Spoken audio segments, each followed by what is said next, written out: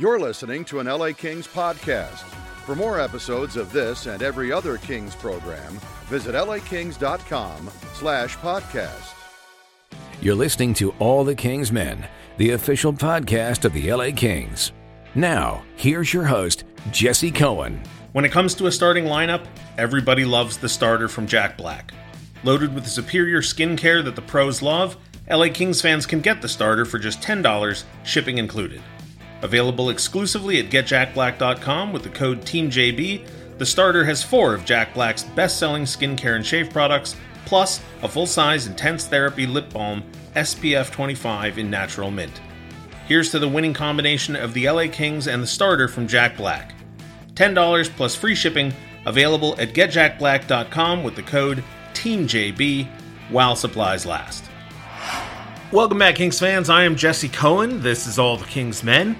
We're continuing on with our efforts to make you more familiar with the players added to the organization this summer.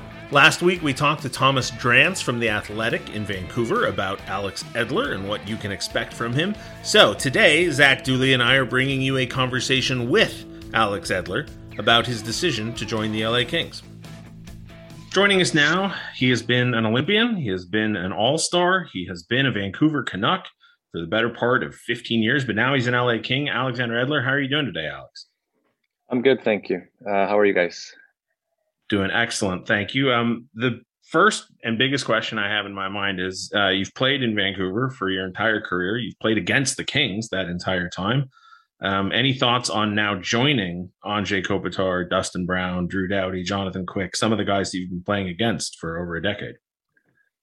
Yeah, like you say, I've played a lot of games against them, and I know how good they are and how hard they are to play against. So, it's going to be good to be on their team now from now on. So I'm looking forward to that. Have any of them reached out to you to welcome you to the team? Yeah, they have. Yeah, pretty much all of them. Everyone's been very welcoming so far, so it's been great. Not to say you haven't maybe thought of free agency before, but your first time as a free agent, what was that process like, having, different teams interested in you and you kind of feeling out those situations? Yeah, it was different. Like you say, something I've never done before. Little stressful, not knowing if anyone will be interested, but stressful, but also kind of exciting. It turned out good, so I'm happy. Was there a sales pitch that Rob Blake and his team gave you when they kind of first expressed interest that won you over, or what was that conversation like? You know what? They just showed a lot of interest, and they seemed like they thought I would fit in the team, and believed in me, and they showed interest early, and like I said, they saw a part for me in the team and organization to be able to play in a lot of different situation, and the helping out with the young talent that they have there. So it just sounded good to me. Alex, you said you were curious whether or not there'd be many teams expressing interest besides the Kings, without getting into any details or names. Were there other teams that were contending for your services? Yeah, there were a few. There was some interest from some teams, but I think that LA showed the most interest, I think, and like I said, they saw fit for me. So I think that was kind of the deciding factor. How familiar are you with the Kings development system, or with some of the younger players on the roster that you mentioned earlier? I'm not too familiar. Obviously, I know the guys that have been there for a bit that I've played many games against, but I know they have a lot of young talent that I'm excited to meet, excited to get to play with and get to know. So I think whenever you have those players that are young and talented and going to take a step every year, that's exciting for the team. In Vancouver, you played with a lot of guys who have been LA Kings: Tanner Pearson, Tyler Toffoli, Brad Richardson, Ben Hutton, guys who have all played here in the last few years. Did you talk with any of them about kind of what to expect here before signing? I haven't talked to them after I signed. I've just, I've talked to them before as teammates, and I've only heard them have good things to say about playing in LA and playing, being with the organization, and the lifestyle and how you get treated and everything. So, I've only heard good things about living there and playing there.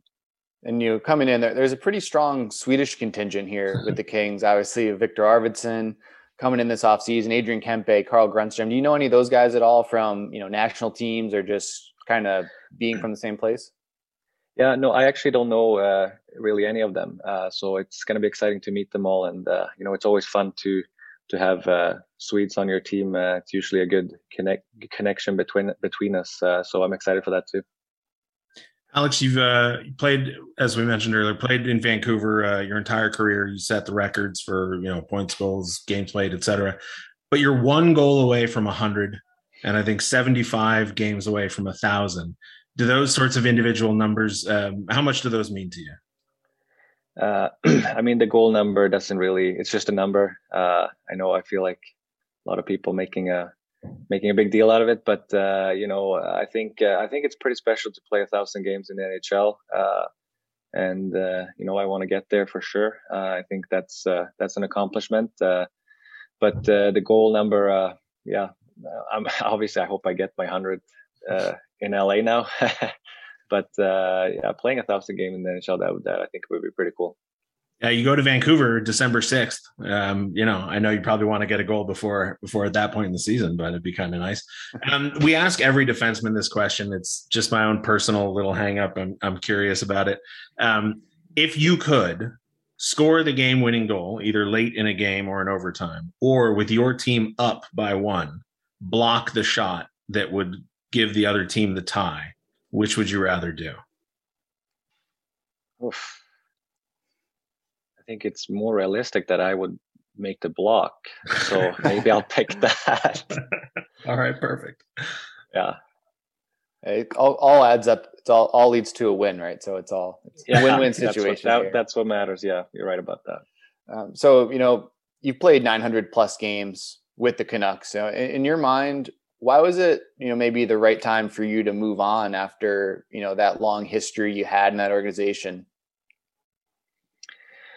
I just that was just the feeling I had. I don't know, there's been, last year obviously was the year it was. It wasn't a great year for our team or for me personally, and I felt like I wanted to try something new. I think maybe, I don't know if it just had to do with last year, but I think I wanted to kind of get that spark back and have fun playing again. Not that I haven't had fun, but and I mean, a lot had to do with not having fans and stuff like that last year. But I think I just I felt like it was time for me, time for my family to try something new, and we decided that, and we're happy with our decision. Looking back at Vancouver, there's a question I always wanted to ask someone who played for the Canucks, and I'm going to ask it now, see if you know it, or if there's an answer to it. Did the Sedins have any weird twin connections? Anything that they had, that telepathic thing that twins seem to do? I mean, it sure seemed like they did on the ice, because I think we all saw or thought that when they found each other with some unbelievable passes. I don't know about off the ice. I think they're pretty, obviously they're similar because they're twins, but they're pretty normal people, and I don't think there's anything I can think of off the ice. But they definitely had a connection on the ice, and I don't know if it was telepathic or if it was just that they knew each other really well and they were just really good playmakers. But it was pretty special to watch them and play with them. During that run, Alex, back-to-back President's Trophies and everything, every time Vancouver would come to LA, tons of Canucks fans would come with the team. And, I would talk to them and bump into them, in the concourse and out in front of Staples Center. And the thing that I kept hearing was that it would be cheaper for some of them, to buy a flight, get a hotel room, and buy a ticket to a Kings game than it would be to get a ticket at a Canucks game. What was it like during that period being on the Canucks when that team was so popular and so good and just a bit of a phenomenon? Yeah, I heard those stories too, and I think we had, especially in California and Arizona too, we had a lot of fans in the stands, and that was great to see them everywhere. So it was pretty special, and the fans are great in Vancouver, and it was definitely a bonus to have them on the road too. Just to drill down a little bit into the on the ice stuff, we talked to Thomas Drance from The Athletic about the signing a few days ago, and he lauded you for your on ice intelligence and two-way play. And I think he said that by signing you, the team gets a lot smarter. And I think I think the phrase was something like the only player the Kings have that with your sort of two-way savvy would be Drew Doughty. But I'm curious, over the last 2 or 3 seasons, your power play time has decreased, your penalty kill time has increased. Was there any talk with Kings management about what sort of specific role you might play on the team in the coming season? Not specific. I think I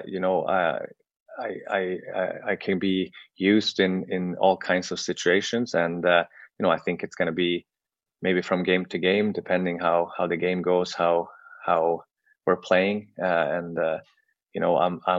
I just want to be used in whatever situation that will help the team the most.